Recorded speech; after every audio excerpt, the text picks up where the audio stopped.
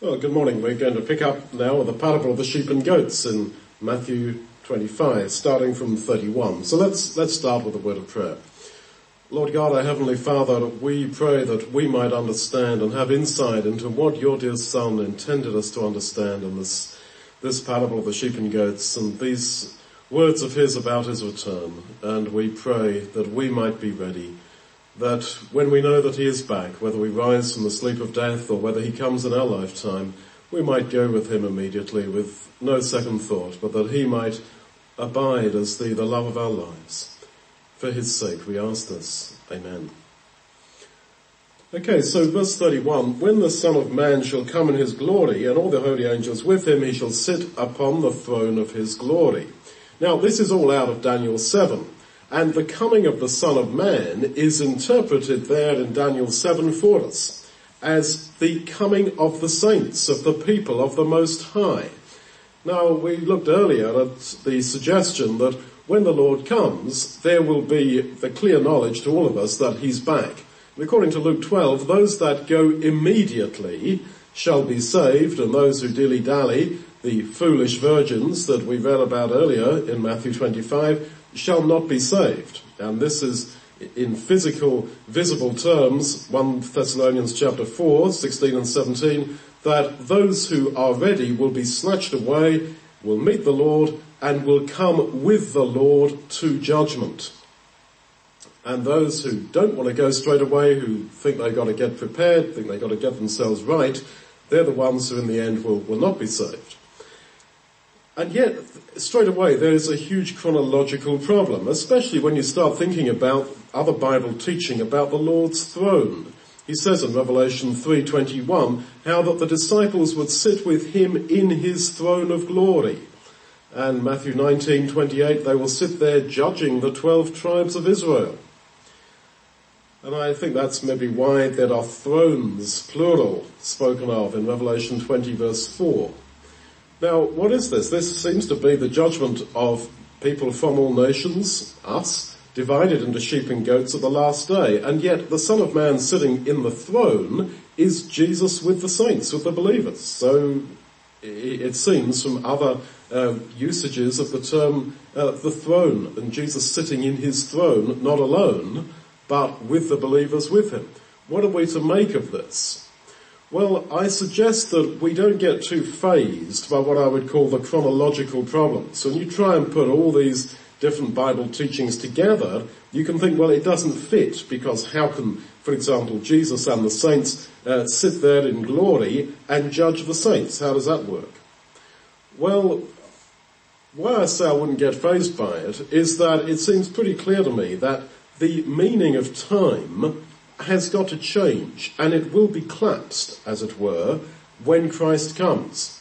So the whole business of judgment, whereby we each give an account of our lives and he discusses in great detail our lives with us, this could happen in a nanosecond, in a fraction of time, as we understand time. The whole process can be outside of time as we know it. Now, if Einstein and his idea of relativity is correct, if you collapse one dimension, you collapse time, then you also collapse space, as I understand it. Now, that would mean that all these worries about, well, how are we going to, all fit in before the judgment seat, like millions, maybe billions of people waiting to be judged, and, who's going to go first? Is it going to be alphabetical and all that sort of stuff? All these questions are, I think, inappropriate. If you're going to be a strict literalist on all this, well, you've got a mass of questions. But I suggest that the meaning of time has got to be changed. And I have given in my notes a number of reasons for thinking that, but I'll just give you the conclusion, as it were, ahead of time. Now, before him, 32, shall be gathered all nations, and I suggest that the judgment is not of nations, like, the British go to the left-hand side and the Russians go to the right, and all that kind of stuff. What I'm saying is that you've got to read in an ellipsis there, people from all nations, and this is an individual judgment. You did this, you did not do that. And then they go away into the kingdom, or to destruction. And I don't think that that can be on any other than on a personal basis.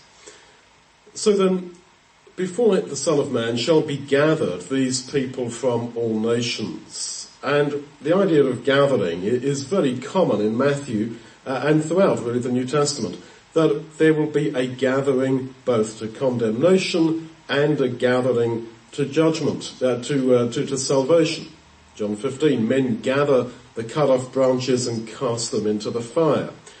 Gather them here and slay them before me. Luke 19:27. And yet right now the gathering is going on. The net is gathering all kinds of fish. There are other sheep that are to be gathered into the fold. John 10:16. This is all the same word.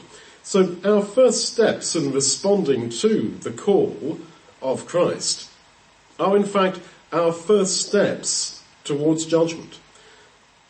And of course the Lord uses that pretty strongly when he's saying that seeing you're on your way to judgment, make sure that as you go there, as you're on the way to the courthouse, you get right with your brother and forgive him if that's the issue. Just get right with your brother by the time you get there. So we are on our way to judgment.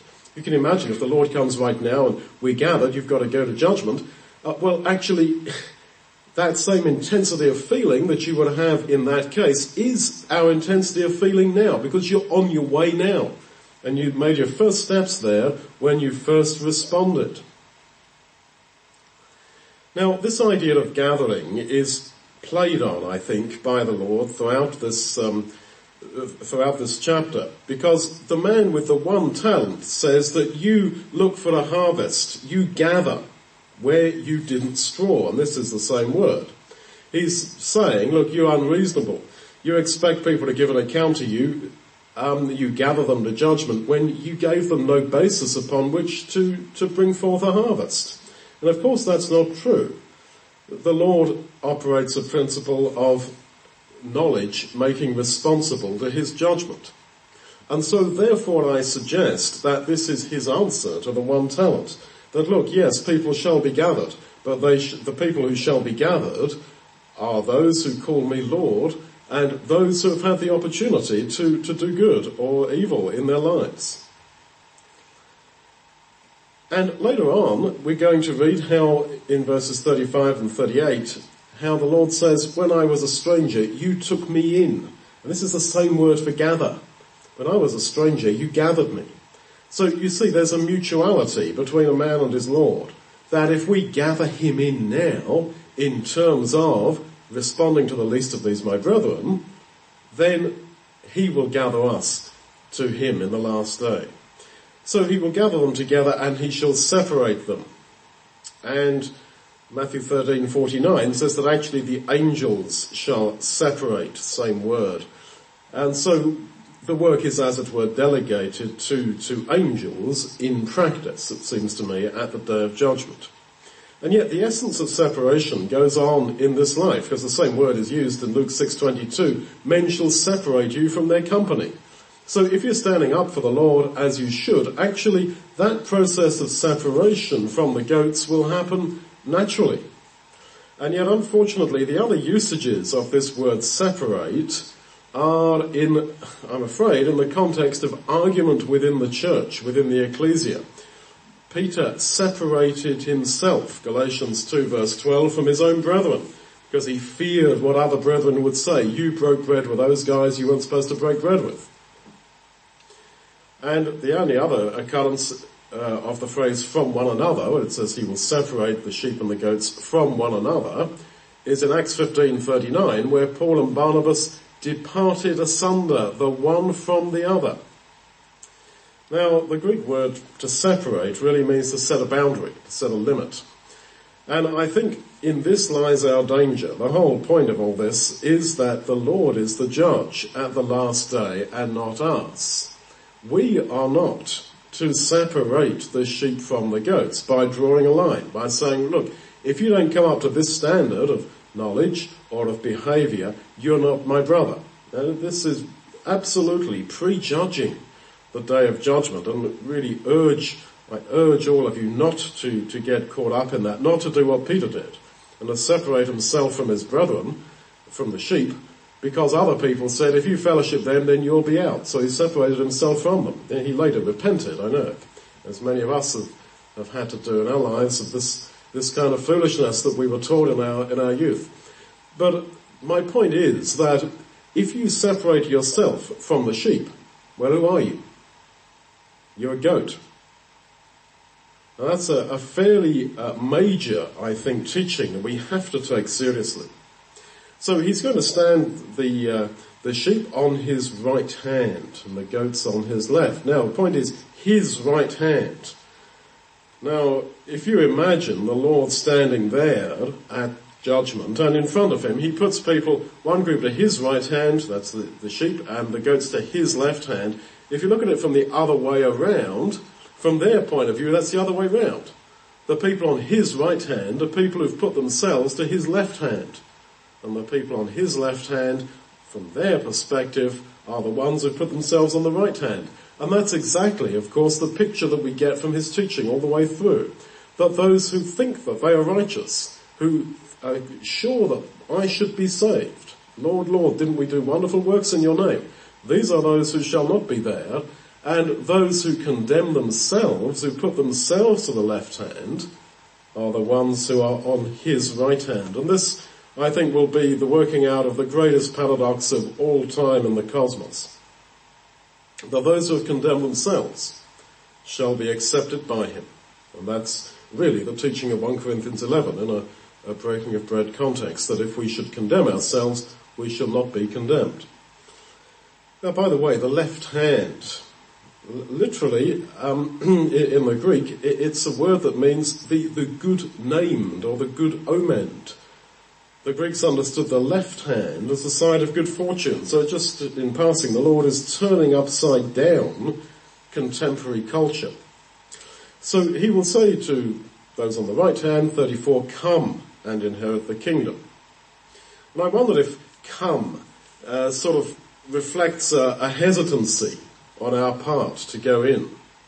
Because after all, these people are that convinced of their unworthiness that they argue back with Jesus at the day of judgment.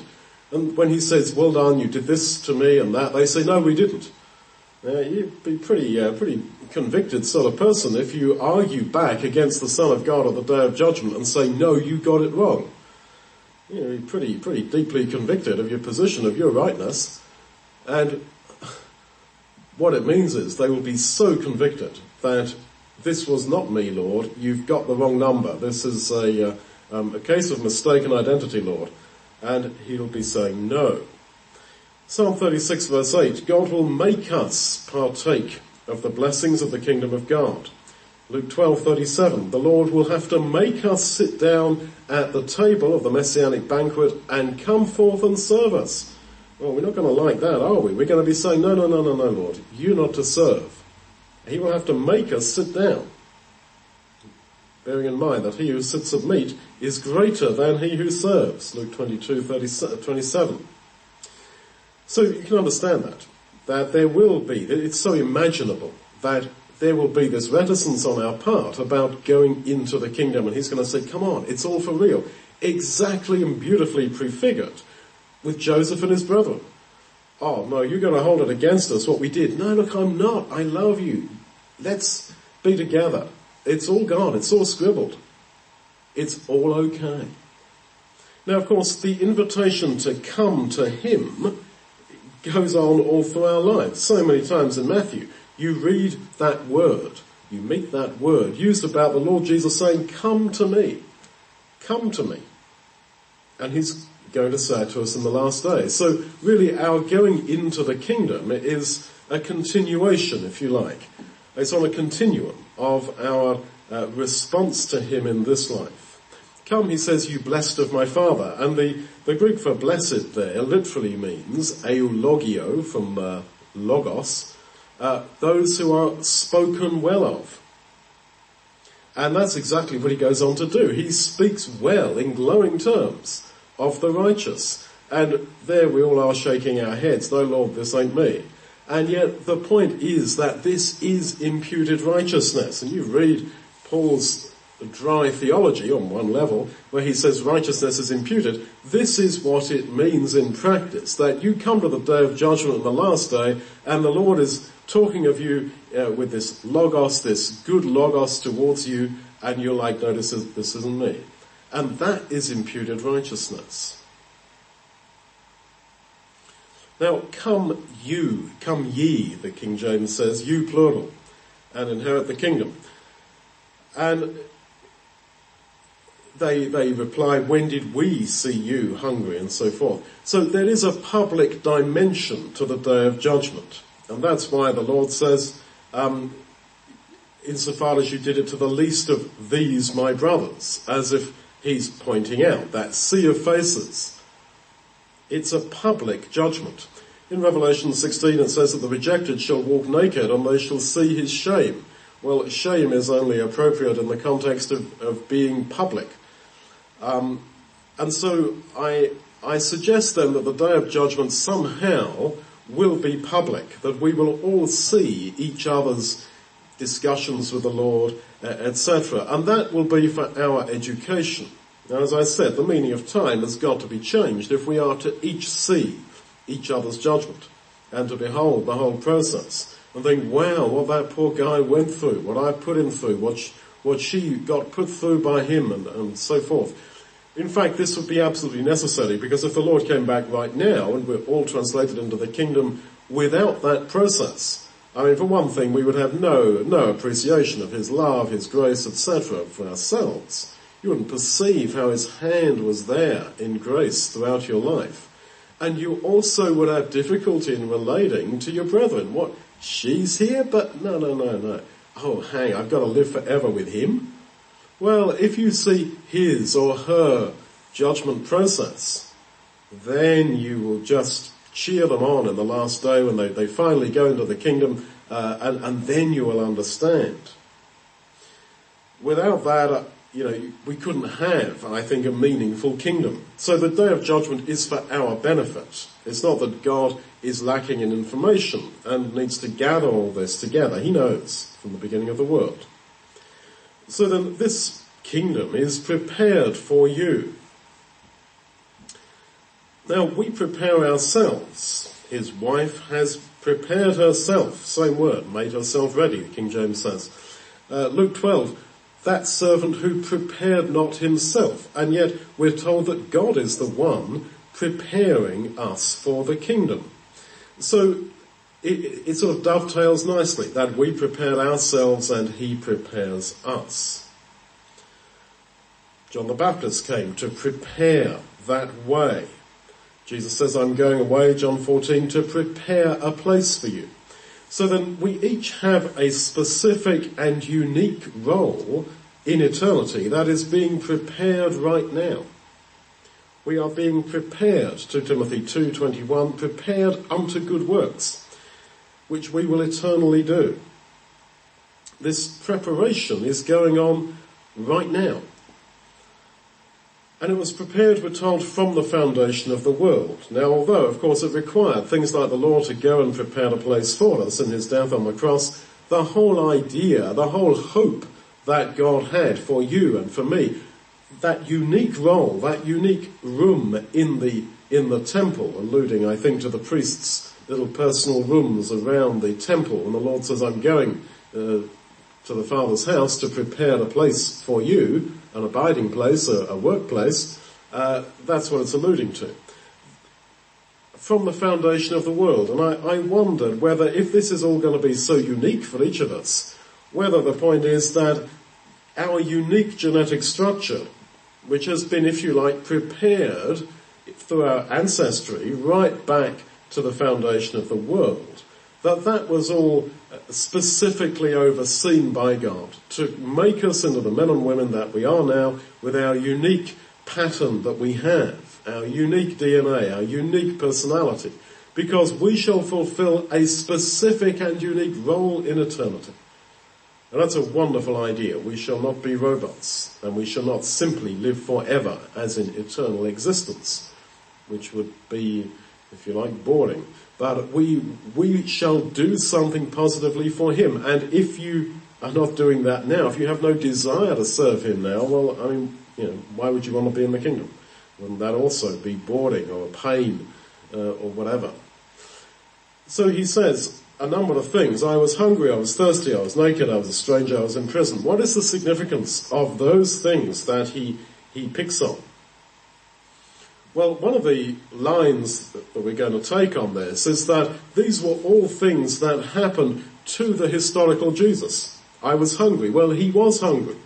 He himself was hungry.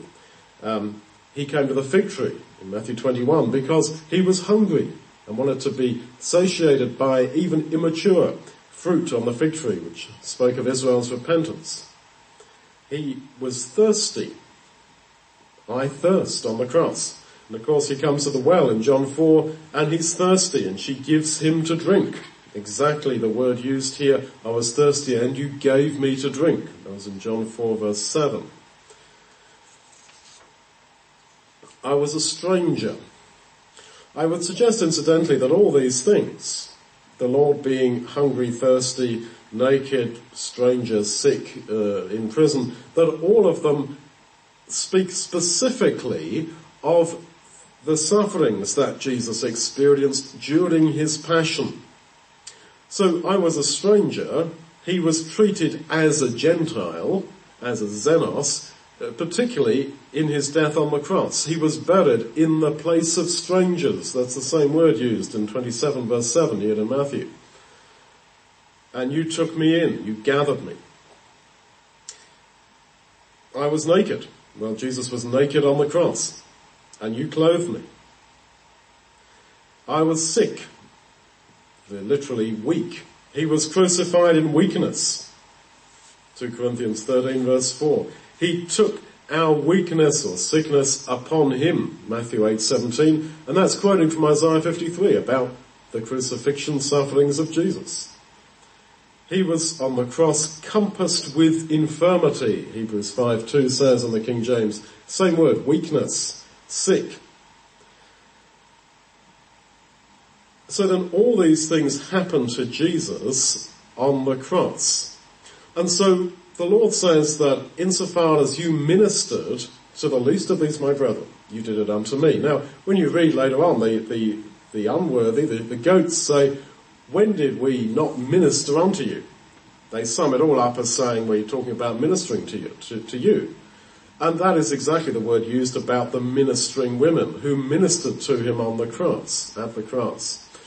Now, I would say then that the Lord is saying, look, in the least of these my brethren, there was an element of my crucifixion sufferings. They lived out my death. If we suffer with him, we shall also reign with him. His death there, his sufferings at that time are ours. That is where there is this bridge between him there on the cross and me here in this life.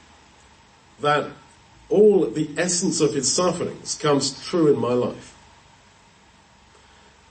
And insofar as it does, then you are to minister to me and I am to minister to you as if we were ministering to Jesus. Now, for example, when he says, I thirst, when you read that in the Gospels, you feel like putting your hand up and saying, yeah, sure, I'll come and do that. Sure, you want to drink Jesus? Sure, let's run around and get him something to drink.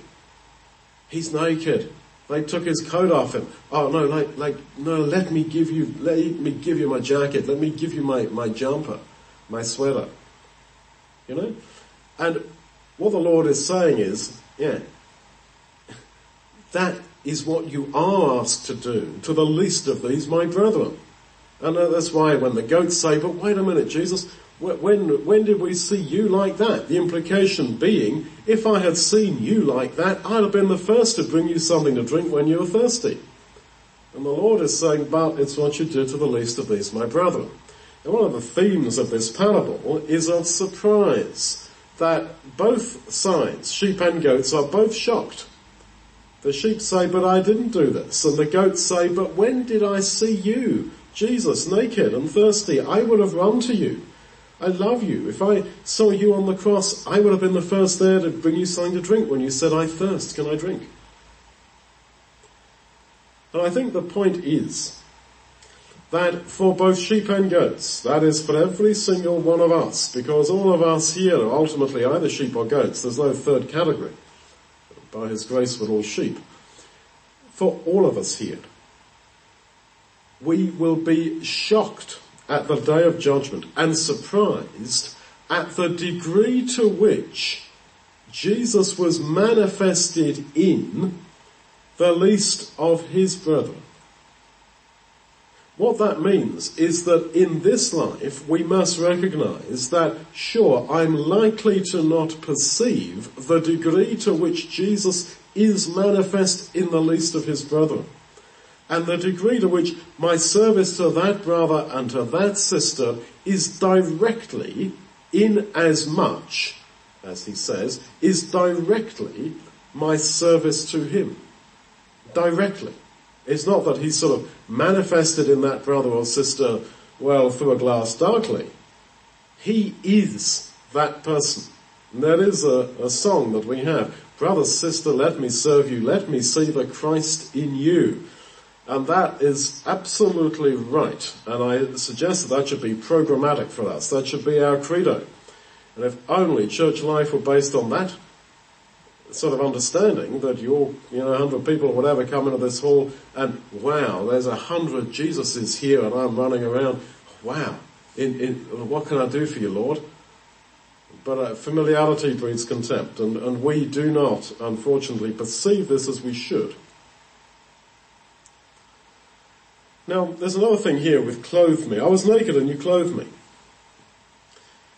Now, that idea of clothing is used very often in the New Testament about what Jesus shall do for us.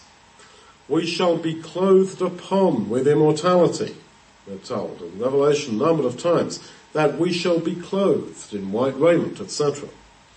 So then, as we clothe him, so he clothes us. In other words, we are to see in the poverty of those, for example, who have no literal clothes, my spiritual need. Guy comes to me in this hard winter that we have here in Riga and says, Duncan, I don't have a jacket. I don't have a warm jacket. And I'm sleeping on the street. If I say, yeah, well, mate, that's your problem. Well, I need to be clothed. And this is why all this language, as we're going to see, of being sick or weak, being naked, hungry, in prison, a stranger, all this language speaks of our spiritual need.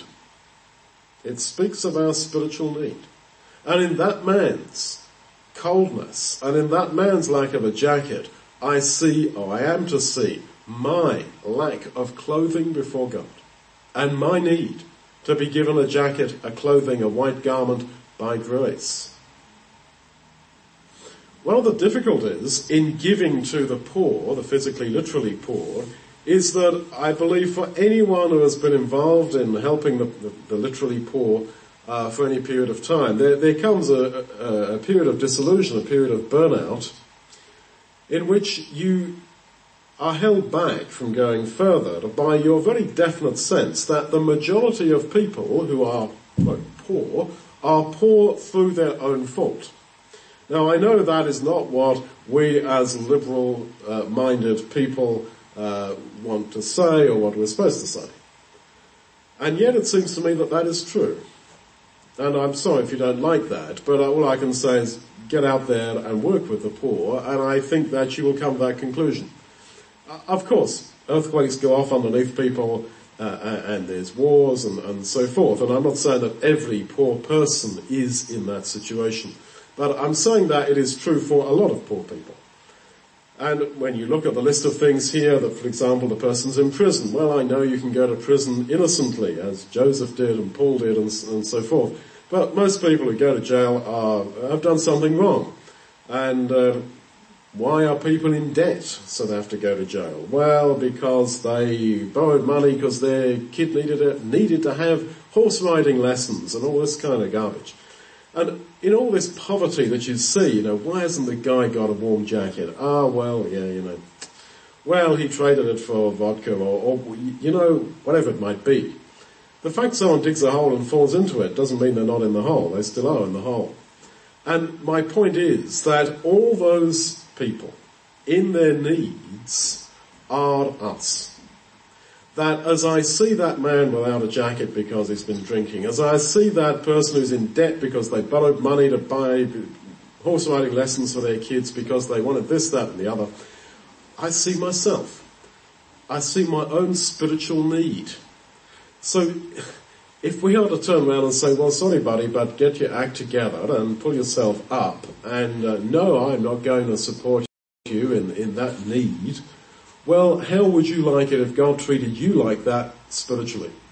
Because we look at these people and we say, well, you know, you're in this position because of a whole stream of poor, very poor decision making, absolute surface level decisions. You saw something and so you wanted it, missed chances, you had chance after chance to put yourself right, to pull yourself up and you didn't, chronic lack of wisdom. And who amongst you would say that that's not you? Honestly, if you can't see yourself in those people, then you are up yourself. You are just up yourself and you need to repent. We have a whole load of failure, missed chances, idiotic behavior, I'm talking in spiritual terms, behind us. That's our biography of wasted chances, wasted life, poor decision making, short-termism to the most chronic extent. That's you and me. And the point is that as you perceive that about yourself, so you see in the poverty of people, the poverty which sure they could avoid, the poverty which sure was their own misjudgment and their own lack of grit and their own lack of determination, their own lack of iron in the soul and steel in the soul to resist temptation and so forth. You see yourself. You see yourself. And that is the unending motivation then to practically minister to the least of these my brethren. And of course that's why he talks about the least of these my brethren. He's talking about those who might appear to be weak, who maybe are weak spiritually and in all sorts of ways.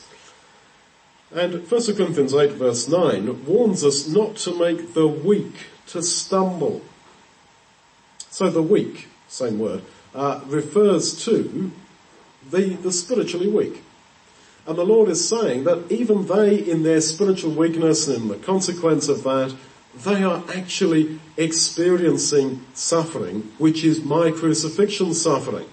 And although they brought this upon themselves, yet they shall live with me, because if they suffer with me, they shall live with me. And you are to be there, assisting them materially as far as you can, seeing in them an absolute reflection of yourself. And as I say, that is, I think, in practice, the only abiding way that one keeps motivated in the life of helping the poor.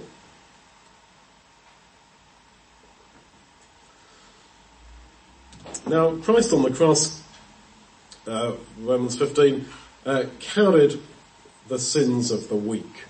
Jesus was crucified in weakness for us who are weak. We are weak in him. So then, the least of the Lord's brethren are those, I would say, who are the weak. And he says that when I was sick, when I was weak, you visited me. And the idea, the Hebrew idea of visitation is not really of popping round for a visit and ringing a doorbell and there you stand with your hamper of food for the poor or whatever. I don't think that is the idea. To visit means to identify with and to save. God has visited his people. It's pretty clear in the early chapters of Luke. Acts 15, God visited the Gentiles to take out a people for his name.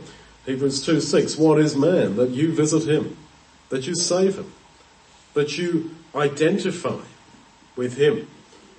That is the visiting, which is in the Hebrew mind when you talk about visiting. And so do we visit the weak, the sick, or the weak? I say that this word is used about spiritually weak. Yeah, do we identify with them? Or do we say, oh no, he divorced and remarried, so chuck him out.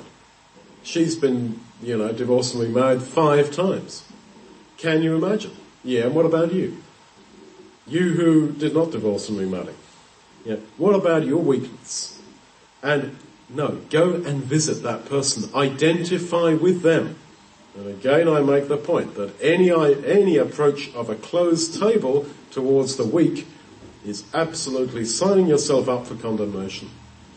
I was in prison. Well, as I said, you could argue that the prison is maybe the debtor's prison or the place where bad people go. So yeah, maybe these guys are responsible and they it's their fault that they had to go to jail. Well, the point is, according to the parable in Matthew 18 verse 30, we are all hopelessly in spiritual debt, and we're all in the debtor's prison. And of course the gospel is good news for those in prison. Well, is it good news for you? Well, that means you're in prison. And so we also should understand this, that we should see in those people who are suffering maybe the results of poor decisions and wrong behaviour, we see ourselves spiritually. Now, to be in prison doesn't necessarily mean to be in a building with prison written on the wall. Literally it means to be bound. Now, Legion, for example, was bound, imprisoned with fetters, but he was still a free man. So the Lord's binding, when they bound him at the end, it could be understood as being in prison. And of course, at least for 24 hours before his death, he was imprisoned in that sense. So again, you see something of the cross of Jesus here. And again, I make the point that people in their weakness, in their poor decision making, in their suffering because of that, resulting in sickness and in nakedness and being in jail, they, even then, and this is a marvellous grace, even they, in their suffering for their sin, are still fellowshipping with the crucifixion sufferings of Jesus if they are in Christ. And if they suffer with him, they shall reign with him. And we are to minister to them. So then we are to see in those people ourselves. And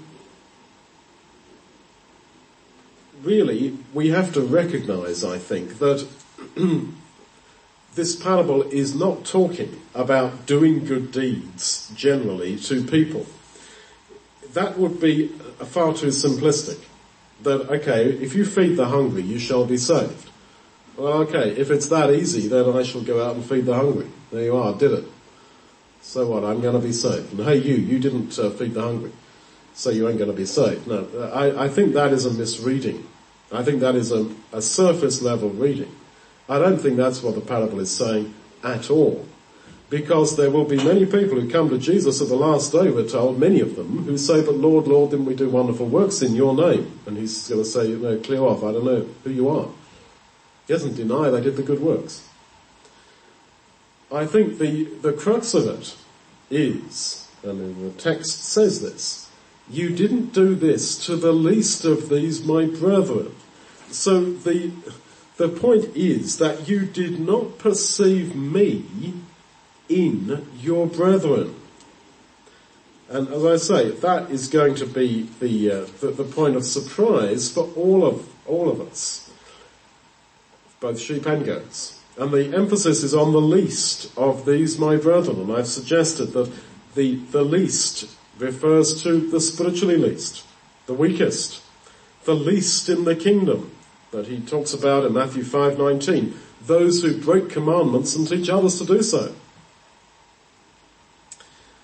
Now, again, it's used about the little ones, which were the disciples, which were those who didn't quite get it at the time. The least of all saints was how Paul felt about himself, same word, Ephesians 3:8. And Paul has the same idea, I think, when he talks about the body, when he says that those parts of the body that seem to be less honourable, least honourable, are in fact vital, are in fact so necessary. And why are they so necessary? Because our attitude to them is the litmus test of our sincerity, of our salvation. That's why they are so necessary.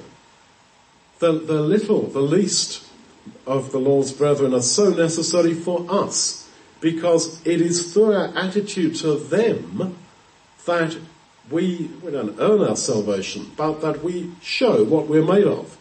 And it is on that basis that we shall be judged, according to your attitude to the least.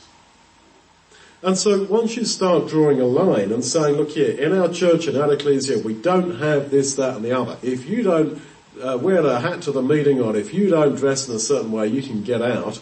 And if you don't do this, and if you don't get up to this standard that I have reached, you're out. This is ridiculous. You are asking for condemnation. Don't go there. Don't do this, because as we deal with the least, so we shall be dealt with at the last day. And you are the least.